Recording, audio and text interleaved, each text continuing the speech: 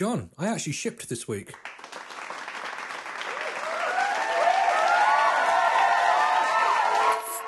Shipping. Let's dance.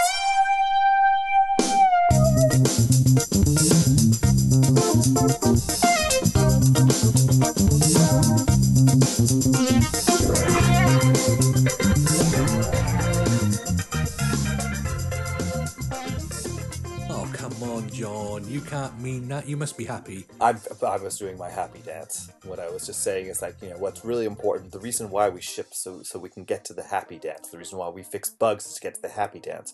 The reason really why we do anything in life that's worthy of celebration is so that we can get to the celebration. No? Yeah, well, the celebration lasted about 5 minutes. Okay, well, that follows a similar theme, I think, in your life, no? I'm not quite sure what you're getting at there. Nothing. Okay. No, I've on Sunday, late Sunday night, I put Reviewcast live at reviewcast.io. This has been my sort of my 2-week project. If you've been listening to the Software Indie podcast, I said I put myself a project where I had to spend no more than 2 weeks of actual time as opposed to elapsed time. It's taken longer than 2 weeks of elapsed time. So 2 weeks of development time into a project and get it out there and ship. Partly to get some focus, to learn some skills, to learn how to not get stuck down in the detail too much. I didn't quite make it. I reckon I probably spent 2.25 weeks. It depends on what your week is. I probably spent about 100 hours. So if you're 40-hour week, that's 2.5 weeks, isn't it? Let's be straight. So on the Sunday night, I released it, and then on a Monday morning, I just sent out an email to not that many people, just some old Commentcast users and a few people here and there. Said, hey, it's there, and I'd been doing a load of stuff, and everyone says, oh, congratulations, I'll go try that right now. And off they did. They went and tried it. And I'd say about 10 minutes after people started trying it, it started not crashing or anything, but it would just always return no reviews. But I guess I better explain. Reviewcast is you go and find an app or a podcast or an ebook that's on the App Store or iTunes, and it will email you the last 25 reviews from no matter where they are in the world. In other words, it's supposed to save you having to go through all however many hundreds or tens of iTunes stores there are to see all the different reviews. I think we've spoken about it on the show. But of course, everyone was going to say, well, it's got no reviews, but iTunes is showing me reviews. And for some reason, it was no reviews. And then there was this desperate, panicking of recoding and redoing stuff and all sorts. And then it didn't take that long, but it was sort of like one of those frantic bits, and then recoding again last night and putting a new version back out, and I think it's now working again. But it's one of these things where I think I was probably, there are no terms and conditions on the usage of the RSS feeds that come out of Apple, but I suspect I was being blocked for a sudden surge of sort of 40 or 50 people all hitting that at the same time through my one app. And so I've done some circumnavigation, shall we say, but we'll see what happens now. But anyway, it's out there again if people want to go try it. But it was I just want to recommend to people the process. I'll talk more about this on my Software Indie podcast, but the process of doing something in a very short space of time to keep yourself focused, to keep yourself on the on track, to have to make fast decisions, to not be able to procrastinate too much. Although, as I said last week, I was procrastinating about deployment so much I just rewrote the app instead. And funnily enough, it was part of that rewrite that caused some of my problems yesterday, I think. But anyway, it's now out there, and it's going. But I in doing so, I have to say I learned far more about Linux and Linux configuration than I ever thought I would, which I guess one day will stand me in decent stead. But I'd say probably the deployment took me 20 hours of that 100 hours, whereas if I'd been a sysadmin, it might have been sort of 20 minutes. And so, again, the reason why you decided to do this is because you wanted from the very beginning to have kind of a fixed cost, right? So you figured out how to provision your own VMs on these are like what ECS instances on Amazon's cloud, right? Well, no, they're not actually. I didn't go for ECS in the end, or EC2, or whatever we're supposed to call it these sorry, days. No, I looked at all different things. I looked at the Heroku and a few of the Heroku sort of clones. I don't know if they're clones. I don't know if that's fair. Maybe some of them were first, but Heroku is the main one known in the business. I did a lot of reviews on EC2, and EC2 creates a lot of flexibility that you can spin servers up really quickly, just for an hour, and spin them back down again. And that's great for if suddenly you get fireballed and things are struggling, and you want to throw an extra 10 servers in the mix just for 10 minutes or 20 minutes or an hour, and not pay for them all the time. And I did really seriously consider that. However, there's quite a big penalty to that, in the fact that in comparison, let's say you're running a standard EC2 instance, or a small or a medium.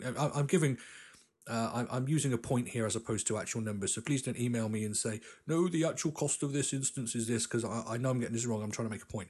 In comparison, for what you get for running an instance of EC2 for the entire month, compared to running an instance on somewhere like a Linode or Linode, however you want to pronounce it, the performance you're going to get from your $20 a month instance or $30 a month instance when you're on your dedicated VPS in Linode is a lot faster than EC2. The EC2 instances are not known for their power. They're known for their flexibility. And I sort of sat there and possibly wrongly made the sort of conclusion, this is a side project, it's a side app. I am not going to be sat here 24 hours a day monitoring what it's doing.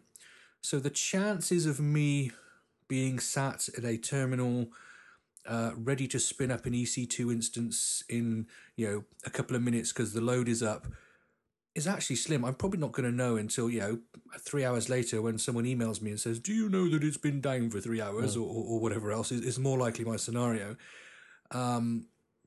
And so I decided to not go that route, and just to go with a more standard route, but making it possible to scale easily as I go forward. So for example, it's currently, even though it's a brand new app, it's in a 3-server configuration.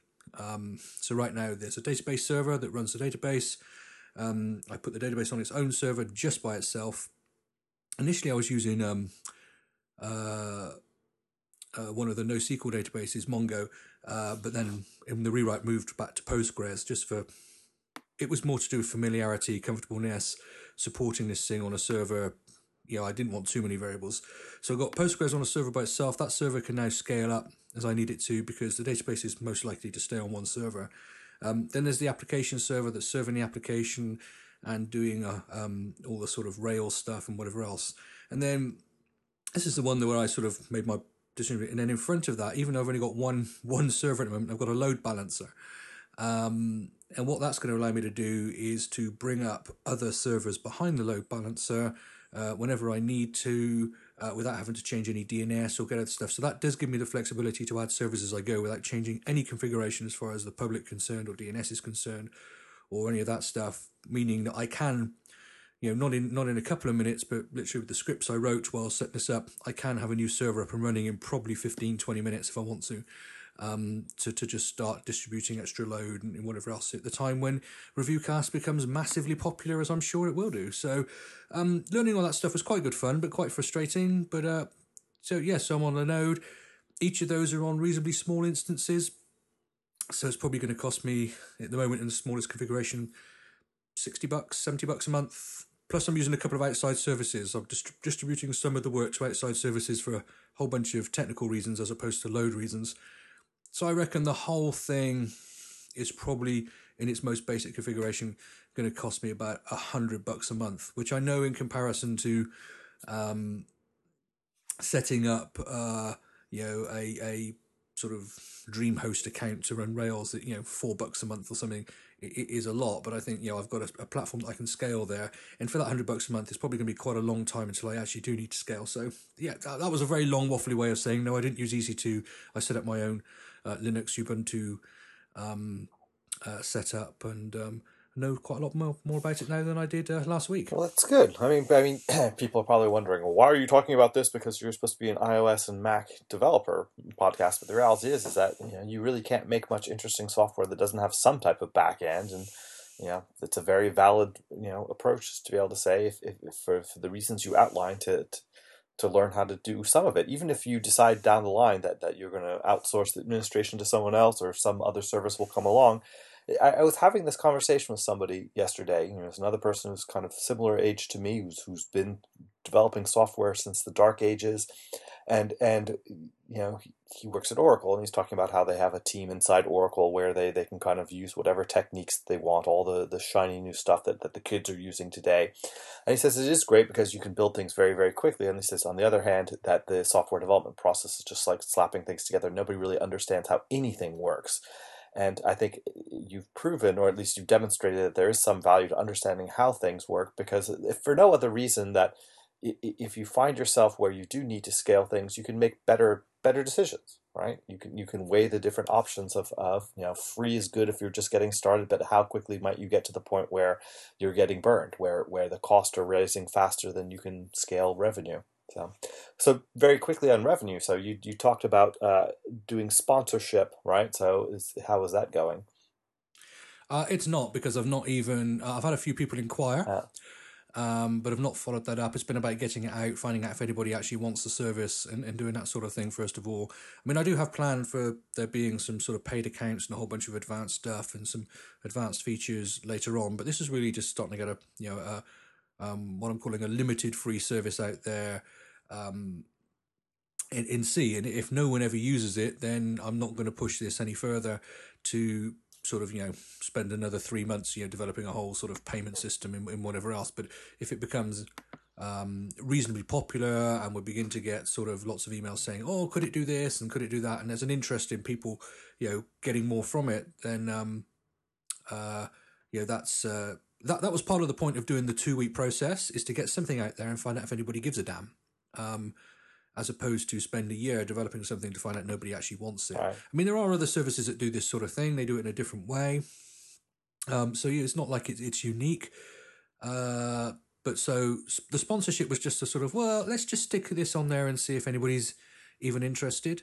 And a few people have been interested. But to be quite honest, those people who've been interested, they are people I know well, and I suspect that they're interested because it's me as opposed to because it's a service, if that makes sense. And so that's not necessarily at this stage a fair reflection on whether anyone's going to. And actually, from a sponsorship point of view, I've created something that's really hard to sponsor, because who's the market here? Right. It's wider. I mean, some people say this as a developer, well, I can get all of these reviews inside my whatever ever system accounts. You can get it in iTunes Connect, but you've got to go to all the different stores. But there are other third-party services that do it. And my response is, yeah, but I'm not necessarily talking to you as a developer. What about, I live in the UK, so often, an app doesn't have a huge market in the UK, but it might have a huge market in the US. But when I go into iTunes and I go onto the iTunes store, I don't know if people are aware of this, I only see the reviews from people who've purchased it in the UK. And if I want to see the reviews from someone who's purchased it in the US or wherever else, I have to go and change store and go into that store and see their reviews just in the same way. So when I'm looking at a new app that I want to purchase or want to buy, it's just as much for me to go to Reviewcast and just say, okay, here's the app, select that, send me that, and then I can see the last 25 reviews from anywhere in the world without having to just see the one that might happen to be in the UK store. So that's now at App Users. So maybe it's a place where people could promote their app. Equally, it does podcasts. We can look up the reviews for this podcast. Not that there's been any recently. Come on, folks, get on with it. And or ebooks. So I've created something that doesn't have a direct sponsorship market. So maybe sponsorship is a complete joke.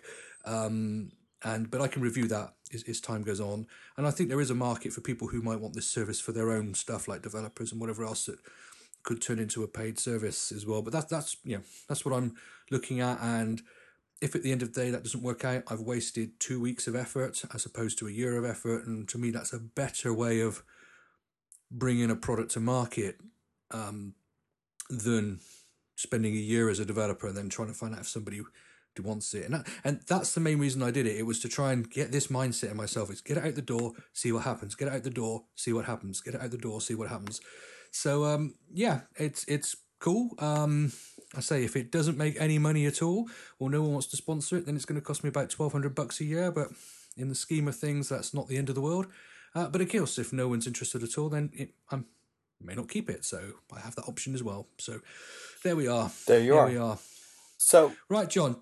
Sorry, you were about to say something. I was about to say something. Now I realized that there was something that was worth briefly mentioning, and that was the release of Paper yesterday by Facebook, which is the latest, design goodness from Mike Mattis and company, and also kind of it's the new Corelliad, I suppose. What do you do when Facebook releases an app with the exact same name as your app, and then you kind of publicly call on them on it, and they say, well, no, sorry, tough noogies. Yeah, no, to be honest, because of yesterday, I was sort of trying to keep Reviewcast up. I missed this, but I did pick up a blog post in my feeds, actually just before we didn't go on air, just before me and you started recording. I think from Brent Simmons, because he'd made some comments yesterday and then was withdrawing those comments. But apparently there was a whole bunch of complaints that, this Xcode couldn't cope with Paper and it was too big, and they've got 100 projects in a workspace, and they're doing some stuff to sort of replace UIKit or override UIKit. So and I'm talking just from having seen this one post. So was there a whole big taboo about this? I didn't see anything about. What's the story, John? Well, so basically, Facebook released an app which is. I had a quick look at it. The first run experience is spectacular. The user interaction is spectacular. It's just everything you would expect if you at all paid attention to Mike Mattis's work. Especially kind of the push pop press stuff. When it disappeared from the world, people were kind of sad because it looked really good. Well, okay, it's come back now. And so that there's one aspect of it. The second thing is that it's Facebook has always had, been dinged, I suppose, a bit for not having really a great mobile apps. Their first mobile app on Facebook, Facebook app for iPhone was pretty crappy. It was, and then they switched. Well, it was very popular, and it begat that enormous framework that people were using and then abandoned. And then they said, no, we're going to go to HTML. And then they saw the popularity of apps like Instagram. They bought it, blah blah blah. So everybody was expecting, when they acquired all this design talent, like when they acquired Sofa and company, where they're going to start building great mobile apps. So out comes this app, and it raises the bar, and unto itself, if you like Facebook for certain aspects of it, but don't enjoy the kind of endless feed and crap that's in your news feed, this is for you. They in many ways kind of replicate a lot of what Flipboard does, except for they have a much smaller selection of news feeds and stuff like that. But they have that approach saying, look, you want to go find out stuff that's important to you, which is going to be a mixture of things from people and follow, and you want to see what they're up to, as well as beautifully presented, news from the New York Times or Time Magazine or various tech blogs and so on and so forth. So they really made something beautiful. And then they also released a Quartz Composer plugin called Origami, which they developed, and they said they used it because they wanted to be able to do this type of interaction design and see it very, very quickly and experiment with different things. So they did all these things which kind of fall into the positive column for having done something. But the fact that they call it Paper when there already is a well-known, well-respected, just award-winning app from a company called 53, I think their name is called. They were a bunch of ex-Microsoft folks who had developed something beautiful, and at Microsoft Research, Microsoft never did anything in it. They left. They released this app for iPad, which is this texture-based drawing program that's just stunningly beautiful, that totally raised the bar, and it's called Paper. And it turns out that they had registered the trademark Paper by 53. And so Facebook said, well, sorry, you didn't register the trademark Paper. You registered the trademark Paper by 53. So, they're basically, they got screwed a bit. So be careful. Somebody's going to come along and Facebook's going to release Reviewcast, and you're going to be very sad. Yeah, this is an issue. I've been, for different reasons, which I can't talk about right now, but I will talk about it some other time, been looking at some trademark stuff this week, and, it's... you have to say for people of businesses of our size, I won't say people of our size, John, because we're at different sizes, but for business of our size, you have to argue that is there even any point trying to protect yourself with this stuff? Because people can find a loophole, they can walk all over it, and then it's your job to defend it. And it might cost you $100 or $150 or whatever it is to register a trademark, but it's going to cost you hundreds of thousands to defend it. If anybody, especially like a Facebook, comes along. So is there really a point? I don't know. I mean, maybe we need to do a show on that sometime, get someone in who knows this stuff, and ask if what is a sensible limit for someone like us to do, because that's an interesting one. But it's good to see Facebook doing something good with mobile. I mean, the I think the framework you were referring to, was that the what's it called, the 320 framework? Yes. It was. But it's interesting about that one. Joe Hewitt, that's the who guy, was the developer of the original Facebook app and the developer of the 320 framework. He was on the Debug podcast recently, and he was just saying how he just looks back on that now as a nightmare, because he was just doing a whole bunch of stuff and mixed in, and he just threw it up on GitHub, and he wasn't really expecting it to go anywhere, and then suddenly everybody was using it, and it wasn't really prepared for public consumption. It was just a sharing of code. And we were talking last week about stewardship, weren't we? And he really basically wasn't really thinking about stewarding it or anything like that. And so that was a good example of sometime putting your code out there isn't the best idea unless you've prepared it for the community, because you're going to get slaughtered when you do. Yeah, but see, that's the thing. That, not to keep beating a dead horse, but that's the thing. I mean, when software development just means doing the minimum search to find some, pull on some thread that seems to, belong to a framework that solves your problem, then having all the overhead, not understanding how stuff works, and software development is more than just slapping pieces together. So shame on Hewitt. Meh, not really necessary if he put it up there. Shame on the people who don't know better. So anyway. Well, I've just used ReviewCast to take a look at the paper by Facebook reviews, and they're doing fairly well, mainly 4 and 5 stars. Yeah. So people seem to like it. Well done to them. Right, let's talk about something else that people really like, John. Briefs from our friends at Martian Craft, sponsoring the show once again this week. Briefs is an application that allows you and your designer to mock up your iOS app, but not just with the visuals, but with the way it feels, the way it acts. So you build your screens, you put your buttons, you put your controls that you want to do on, you put your design in, and then you can actually take that and deploy those designs to a device, and then on the device you can press the buttons and get the feel for how it's going to go, and what the navigation's like, and what the workflow is like. And so instead of just having to make your judgments of something works just off some 2D drawings and where you're making your best guess, you can put it in your hand. Equally, you can put it in your client's hand and say, look, this is what it's going to feel like, this is what it's going to look like. Is that good? And catch some of those errors early. And so you really need to go and give a play with this. There's videos on the website. You can download a trial. The app on the Mac costs $199, which I've said before is a really reasonable price for a developer tool, and I'm glad that these guys are charging proper prices for their software, because I know how much work they put into it. I believe the iPhone or the iOS app that it deploys to is free, but it's useless without Briefs, so why not be free? And so if you work for doing client work, or you're working on a project where you've got to get this stuff in people's hands, or people have got to approve your designs, this could save you a fortune at the end of the day, because actually having a user pick up, or your boss pick up, or the client pick up the fact that that doesn't quite feel right when it's still just drawings is a lot cheaper than after you've coded it all. So please go check it out, giveabrief.com. Product's called Briefs, from our friends at Martian Craft. Thanks for sponsoring the show, guys. Really do appreciate it. And we hope people come and check out your product. Right. John. Scotty.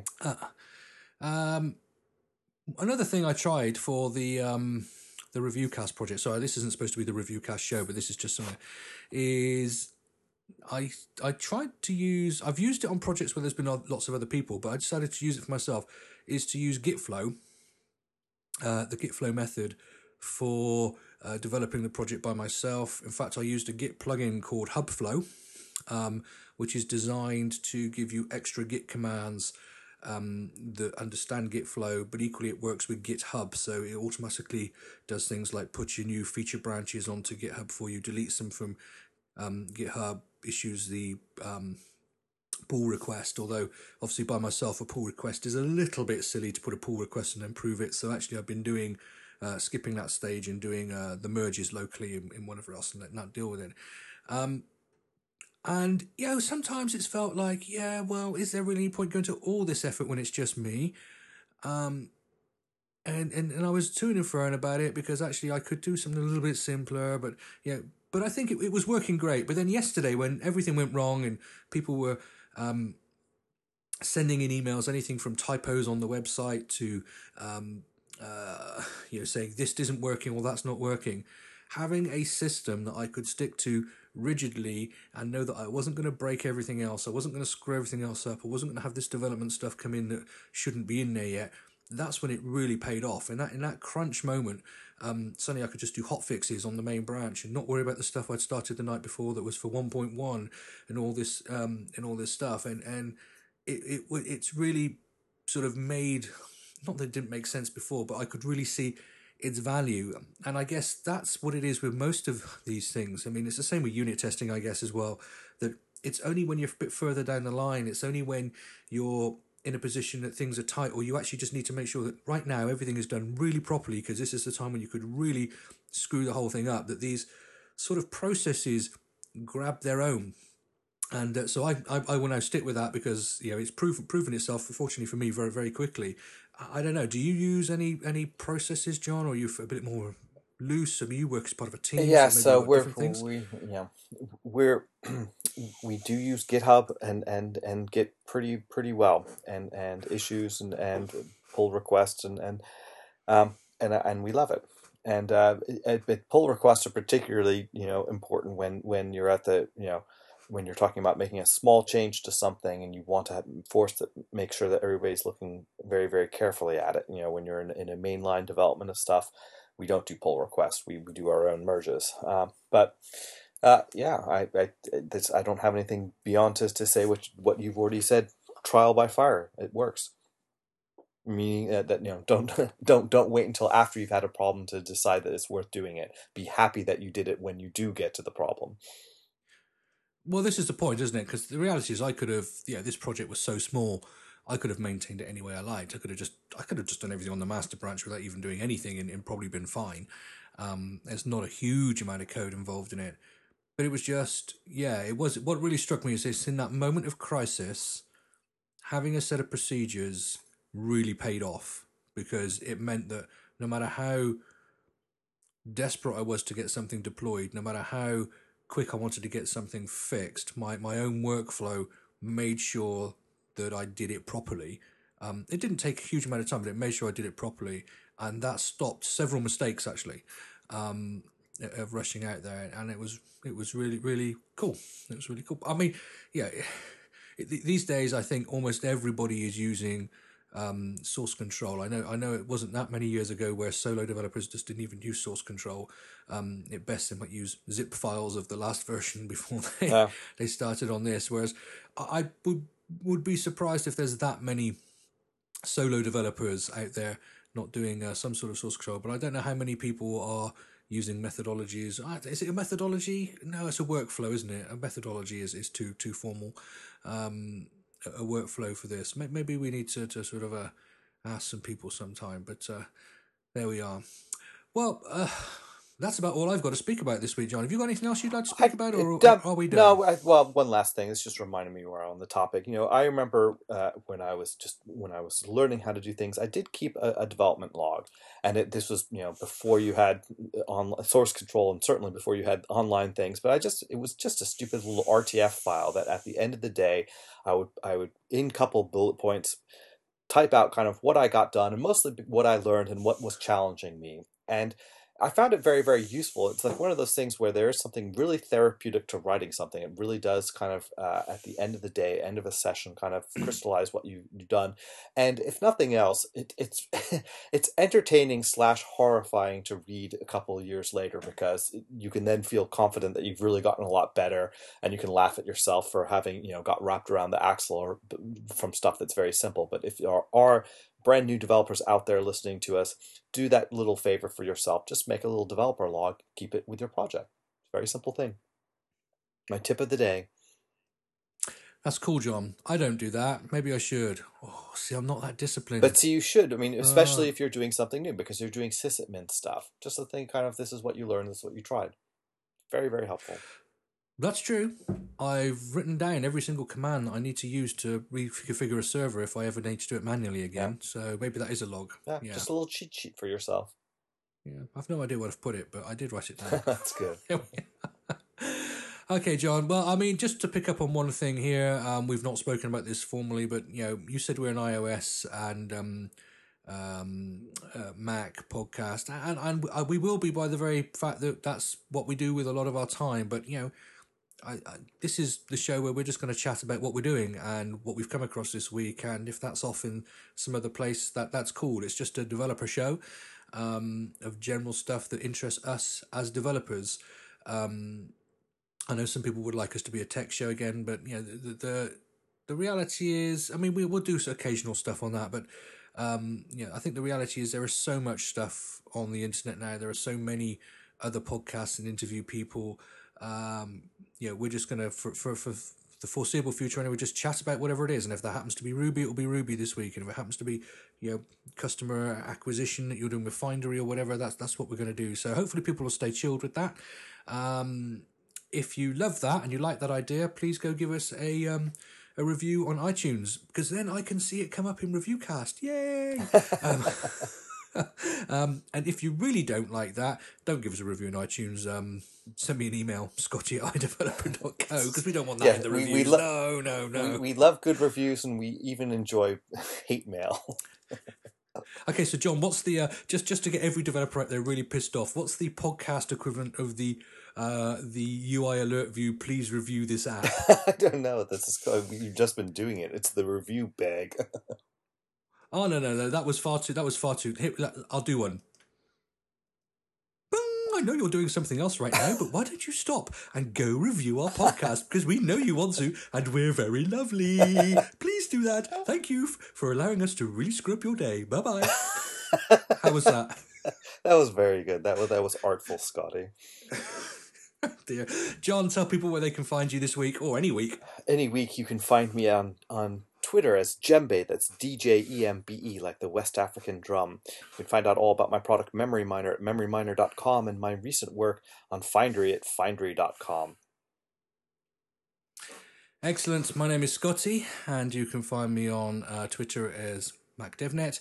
You can find me on ADN as Scotty. You can find the show notes with all the links of anything we've spoken about today for this show at iDeveloper.co.